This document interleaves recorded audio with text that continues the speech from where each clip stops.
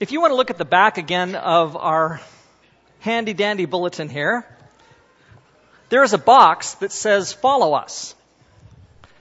And there's on there a website address, there's a blog, there's an Instagram, there's a Facebook, and there is an app.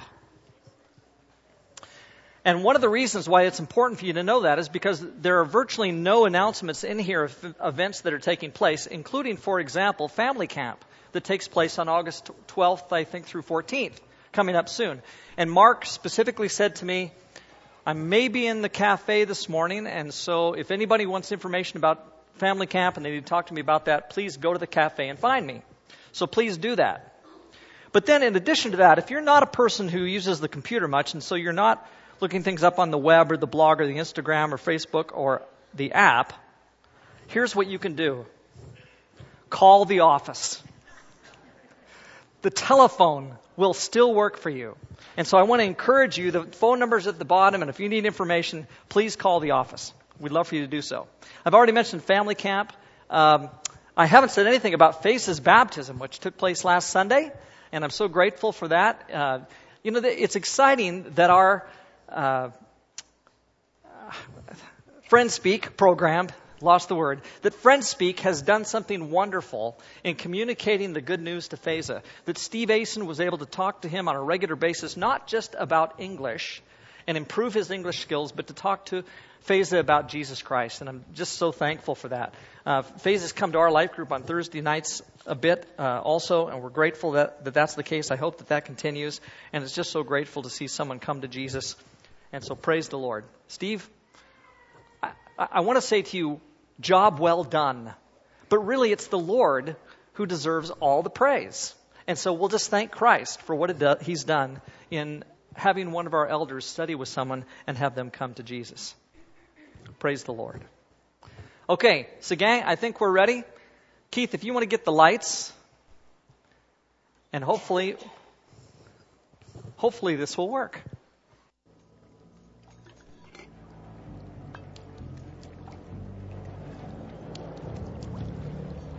I must admit, Jack, I thought I had you figured.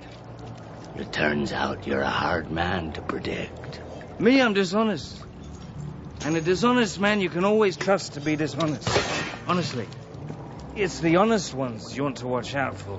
Because you can never predict when they're going to do something incredibly stupid.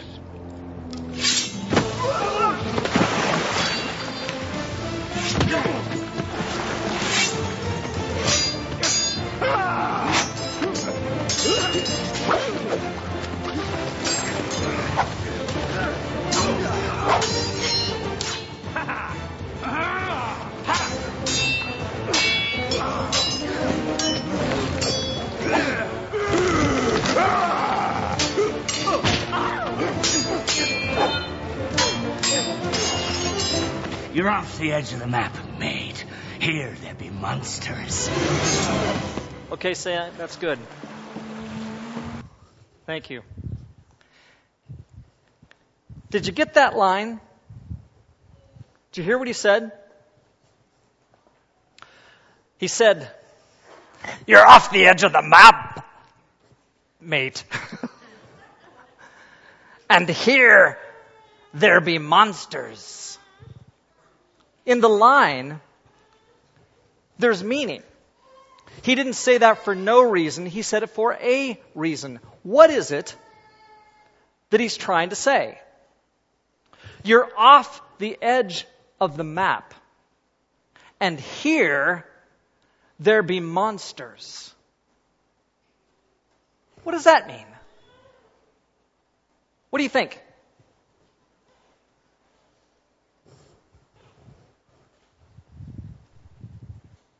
Now, clearly in the movie, something's going on. Jack Sparrow, I don't think, has grasped everything that's going on in terms of the curse that was placed on all the other pirates. What is it that Jack Sparrow can't do? And if we were to continue to play the film, in just a moment after that, Jack Sparrow takes a sword and he thrusts it into the heart of Captain Barbossa. But what happens when he does? Nothing. That's exactly right. Nothing happens. Which is a shock to Jack Sparrow, but certainly not a shock to Captain Barbossa. And he gets something that Jack Sparrow doesn't get. What is it?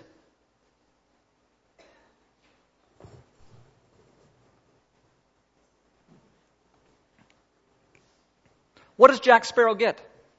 Or not get? What does Captain Barbossa get? And why is it that Jack Sparrow is off the edge of the map?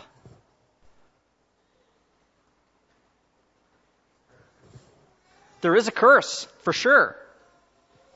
And Jack Sparrow doesn't know about the curse. And so he is in brand new territory, off the map, but it's not just new territory. It is startlingly destructive territory. And in fact, he finds himself in a situation where he can apparently do nothing. Because the curse is way too strong. He doesn't begin to understand it. He doesn't begin to understand the situation that he's in. And so he's off the map. And then not just off the map where he doesn't understand, but off the map, there be monsters. And so indeed, he finds himself in circumstances where he's not just over his head, but he's against some kind of force which, as far as Barbossa knows at that moment, we find out a few moments later that things are much different. But at that moment, it looks both to Jack Sparrow and Barbossa as though there is nothing that Sparrow can do. The odds against him are absolutely insurmountable. He's off the map. And off the map, there be monsters. Well, it seems to me like our churches are off the map. And it seems to me that out there, off the edge of the map, there be monsters. And what I mean by that is simply that our churches appear to be, at this point in their history, facing what are almost insurmountable obstacles to us being successful. Here's what I mean. In 1982, Robin and I went to a church in Southern California. We worked there for 4.5, almost 5 years. During the time we were there, the church grew from about 250 or 300 to about 600. There was real progress made in about 5 years. The same church today has about 150 people attending it. So in 1986, they were 600. Now they're about 150. The West Side Church of Christ in Beaverton, Oregon, in 1990 was about 350 people on Sunday morning. Today, they're about 100, give or take 20 on any given Sunday. The East Side Church of Christ in Portland, Oregon, where my father-in-law served as an elder for almost 20 years, has gone from about 300 in 1980 to under 200 today. Not exactly a positive growth rate. Some churches, like the Central Church of Christ in Portland, simply aren't there any longer. But I can remember when they had an attendance of about 300 people on a Sunday morning. Northtown Church of Christ in Milwaukee, Wisconsin, where my sister-in-law goes. Last week, Robin and I were at a wedding for my niece. Their church in the early 1990s was about 350. Today, they have between 70 and 100 on Sunday mornings. None of that represents much of a rosy picture. Now, you might think, well, that's the United States. I'm sure things are way better in Canada. I wish they were. I can remember in, say, 1990, The Delta Church of Christ in Vancouver, where J. Don Rogers served for about 20 years or so, was between 120 and 140 or so on Sunday morning. Today, the Delta Church of Christ has about 25. On a good day, they might have 30 people that meet on Sunday morning. The Kamloops Church of Christ closed their doors years ago. The Cranbrook Church of Christ closed their doors years ago. In Prince George, there might be one or two families left. There is no longer a Church of Christ in Revelstoke. There is no longer a Church of Christ in Yorkton. The Salmon Arm Church, which has been there since at least 1960 when Lynn Anderson helped plant it, is struggling. And I look at all of that and I think to myself, we appear to be off the map, where there are monsters, and they are wreaking havoc on the churches of Christ outside the Bible Belt. Now, the fact is that in the Bible Belt of the United States, things are not much better, but they are a bit better. At least in large cities in the United States, you still have places where where lots of people can come together and still worship together in a large church. And it's kind of like the big box store thing that happens. And so a large church of 1,000 can withstand some of the pressures. And people flock there, and young people flock there, and some of the smaller churches are victims of that, but the churches that are larger, at least they seem to be doing well. You wonder sometimes at the cost of what? Well, my point is that things are difficult. And here's the relevancy for our own church. There's a sense, at least a sense, in which even our church is in trouble. Not because we're doing badly, but simply because ultimately we are warring against an adversary of incredible power. There is an anti-church, anti-Christian sentiment, and that's not, by the way, to say an anti-spiritual sentiment, because actually in our world there's a lot of spiritual people. But there is an anti-church, anti-Christian sentiment that is growing faster than we can hope to cope with, in a sense. And so we're off the map, where there are monsters.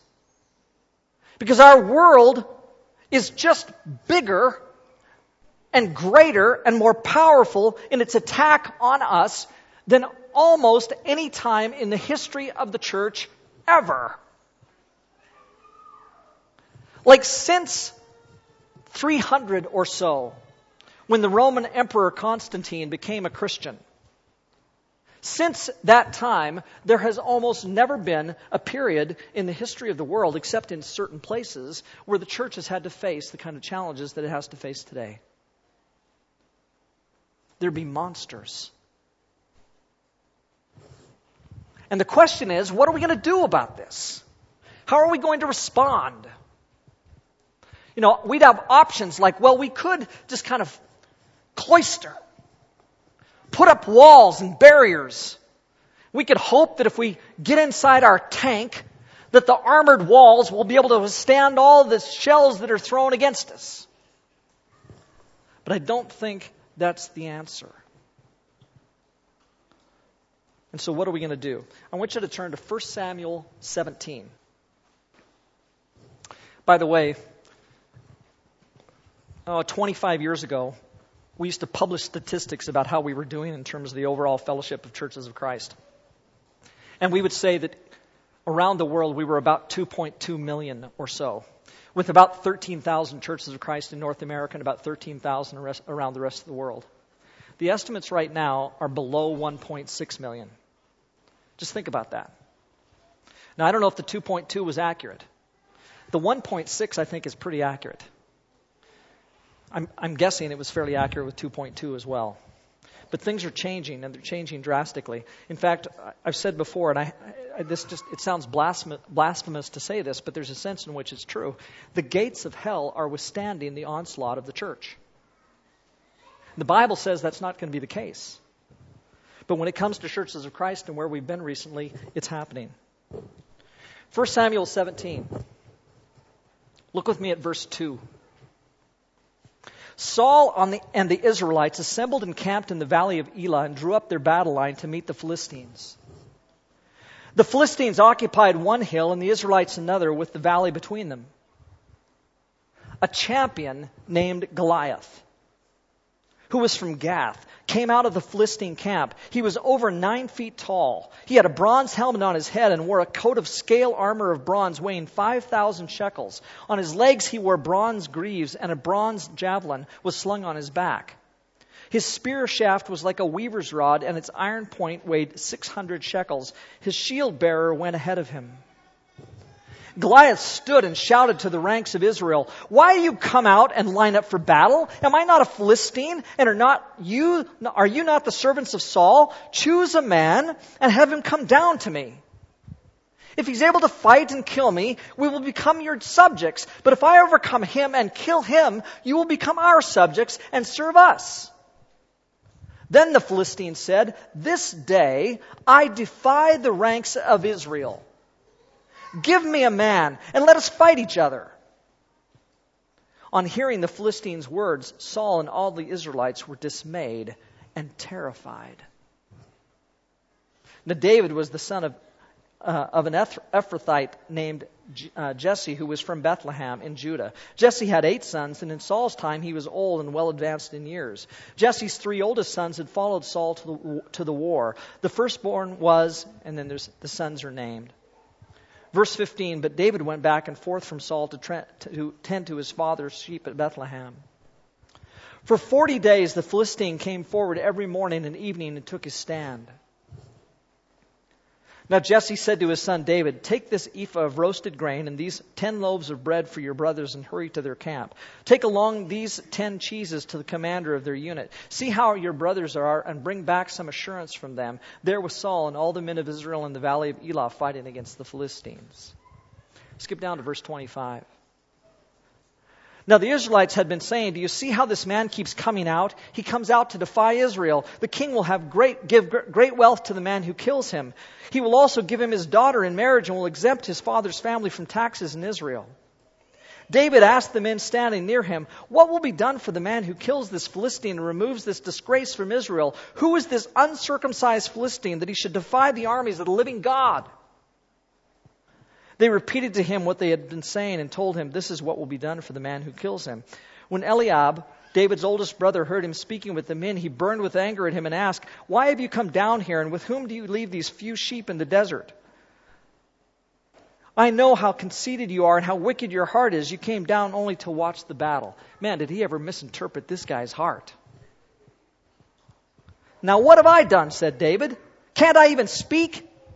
He then turned away to someone else and brought up the same matter, and the men answered him as before. What David said was overheard and reported to Saul, and Saul sent for him. David said to Saul, "Let no one lose heart on account of this Philistine. Your servant will go and fight him." Saul replied, "You're not able to go out against this Philistine and fight him. You're only a boy, and he's been a fighting man from his youth." And it's just like Saul is saying to David, "You're off the map. And here there be monsters. There's a big one out here. And you're only a boy.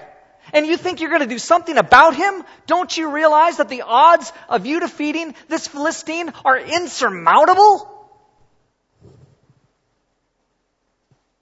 But David said to Saul, "Your servant has been keeping his father's sheep. When a lion or a bear came and carried off a sheep from the flock, I went after it, struck it, and rescued the sheep from its mouth.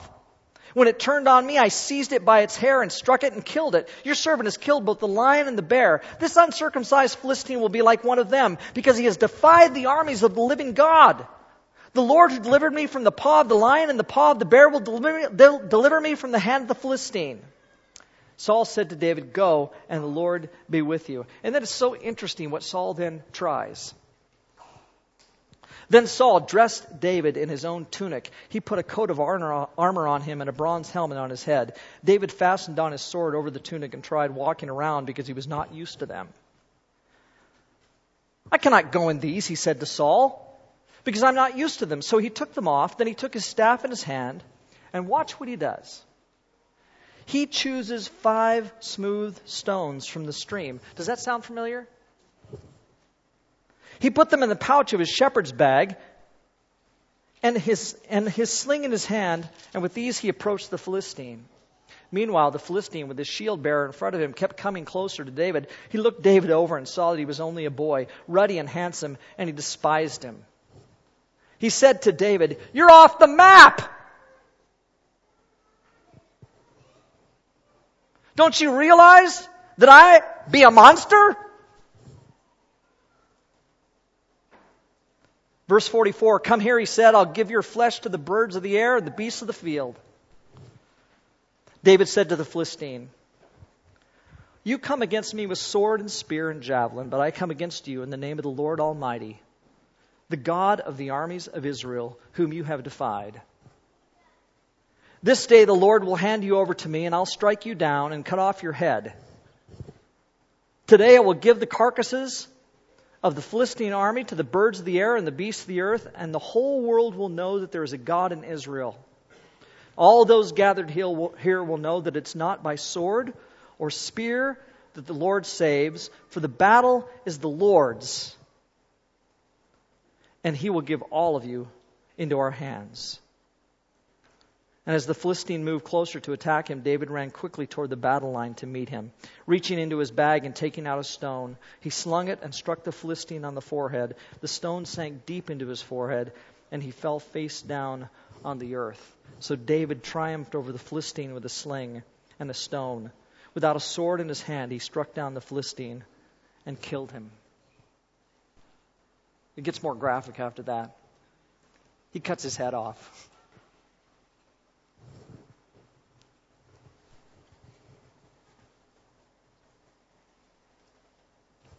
Sometimes we think that the way that we're going to defeat the challenges that come our way is that we're going to put on someone else's armor. We got some method that we're going to follow. We have some scheme, some plan, something we devise that we think is going to do it. And that's exactly what happens here. When Saul says to David, "You're going to need my armor, the very best here, put this on." And Saul is trying all the humanly possible ways that he can think of to somehow support and build up this young man with such great faith so that he can go forth and do what Saul himself should be doing. And it doesn't work that way. There's only one thing that I can think of that's going to allow us to defeat these insurmountable obstacles. Because we're off the map. When you're off the map, you can't do this on your own. And the only way that I can see that this could ever happen, any kind of victory is going to be Israel's, is when God is trusted in by his people. And they say to themselves, "We cannot begin to do this. But our God can." You know, it's totally appropriate that Peter and Chelsea are here today. You know, they left our church about 3 years ago or so to go and plant a church. Really, it's a ridiculous idea. In light of everything that I just read a few moments ago, in terms of our statistics and where churches are at in North America, it's silly. Like, who are these people? The only way that there can begin to be success in an effort like that is if someone is absolutely dependent upon God to do something that we can't begin to do ourselves. And so I look at our church and I think to myself, and certainly Peter and Chelsea, and I think, we are in trouble. Because the odds are so vastly heaped up against us. We can't begin to make this. But there was something that David had that no one else in Israel had. And it wasn't armor. They all had that. It wasn't a sling. Every shepherd boy had one of those. It wasn't even 5 smooth stones. These are helpful, but they alone can't win the day. Even David's skill as a slingshot artist, a slinger of stones, doesn't mean that he can defeat the champion. It's only the presence of God in the actions of David that can win this battle. David is willing to put himself into the battle. He's willing to put, in fact, all of Israel on the line. You remember what happens if he loses the battle? Like if he loses this boy, they are all sunk. They have to become the subjects of the Philistines if he loses the war for them. Everything is at stake. And the fact is that on the surface it looks like this is doomed to failure from the outset. There is really no possibility, no reason at all why this boy should be able to defeat this 9-foot champion. It is not in any way reasonable that they should have sent him out there. Except they must have seen, Saul had to have seen, that in David there was something that didn't exist in anybody else. It's simply the faith of a shepherd boy. And our God chooses to honor that kind of faith. And so I don't know what your perspective is about the church and its future. Like, does the current attitude in North America about who we are scare you?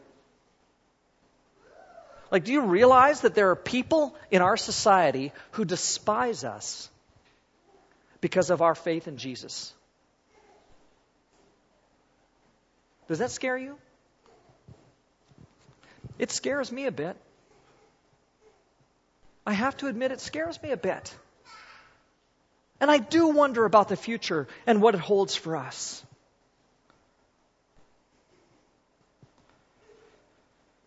I don't know how we can be thinking Christians without being scared at least a little bit when we consider things around us.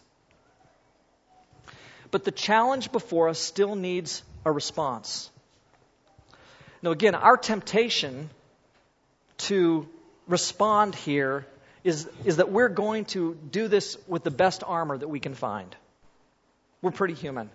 We think that the key will be our advanced equipment. We live in an age where technology allows us to overcome just about everything. You know, it's amazing. People keep thinking, and maybe we're starting to lose this idea, but especially 20 or 30 years ago, we thought it was inevitable every disease is going to get cured. Science can do anything. And yet there has been so little progress against cancer, it's amazing. Like, people are dying all the time from cancer, and we have been unable to stop it. Not making much progress at all.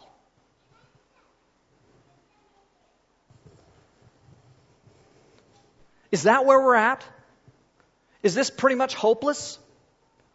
We're going to try all these human things, and it's simply not going to work. We hope it will. We'll use our best technology, and maybe we can conquer this. Put together our best methods, our best plan, our best strategizing.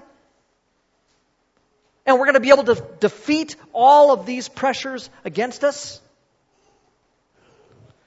Have we not learned by now that depending on human structures, we simply set ourselves up for failure?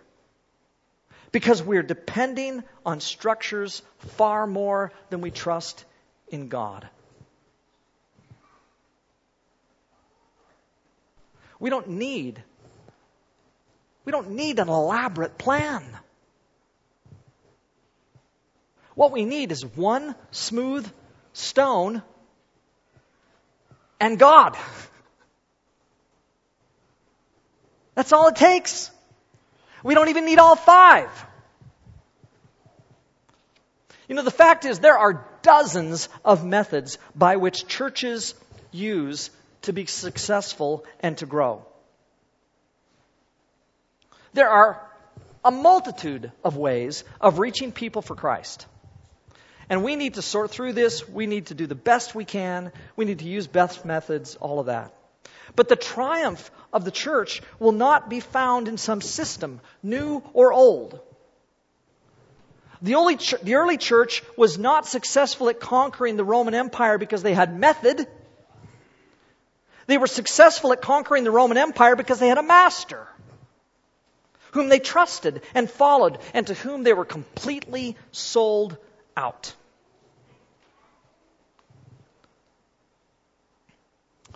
And we need to be sold out.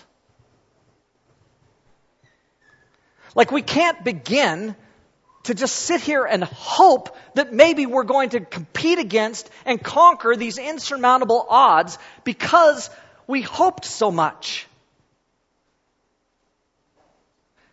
Instead, we have to be sold out. Our hearts have to be His. What does the Bible say about David's heart? He was after God's heart. Because he was a man after God's own heart. God was able to use him and to do something with him. It didn't matter whether he was off the map. It doesn't matter who the monsters are that are out there. All that matters is that here is a man who had a heart that was absolutely sold out, seeking after God. And because he was able to overcome those insurmountable odds.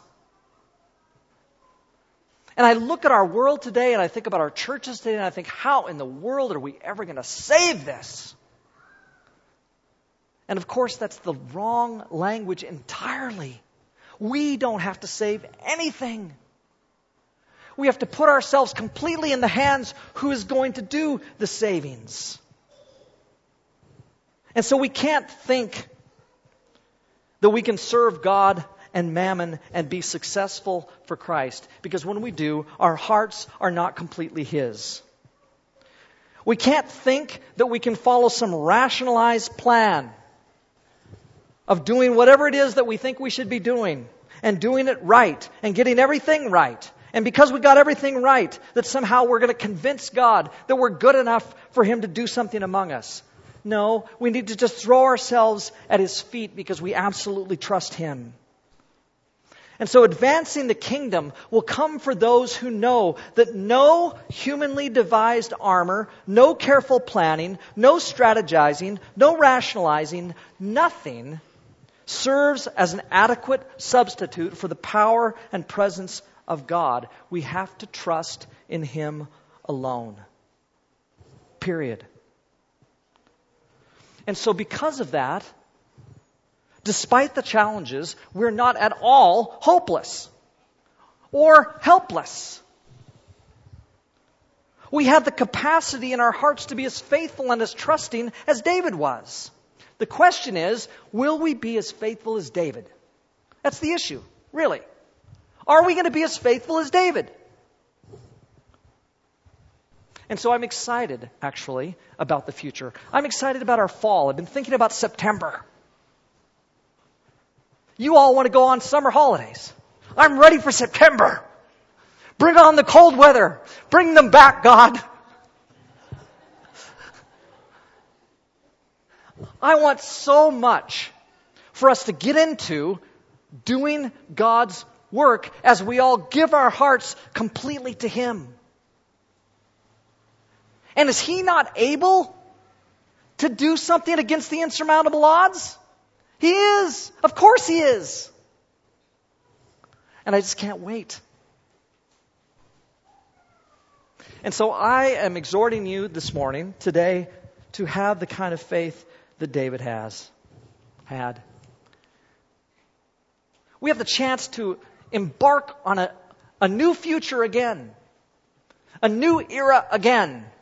Like we do every fall. As we move in the direction of giving our hearts completely to Him, and God working among us like only He can do. And that's great news. And so, in the midst of a day when it seems like there's lots of bad news, we have great news about what God is capable of doing through faithful people who give their hearts completely to Him. Let us join together and trust the Lord completely and slay some giants. Lord, we praise You and thank You today for the gift we have in Jesus. We thank You for the gift of Your Spirit who comes and fills us and fills our church. We thank You for the way that You filled David's life, and although he made some horrible mistakes, his heart was Yours. Father, I pray that You'd make our hearts Yours and enable us to beat all of these apparently insurmountable odds, the things that are steeped against us, because You're the living God. Help us to have the faith of David. Through Jesus we pray. Amen.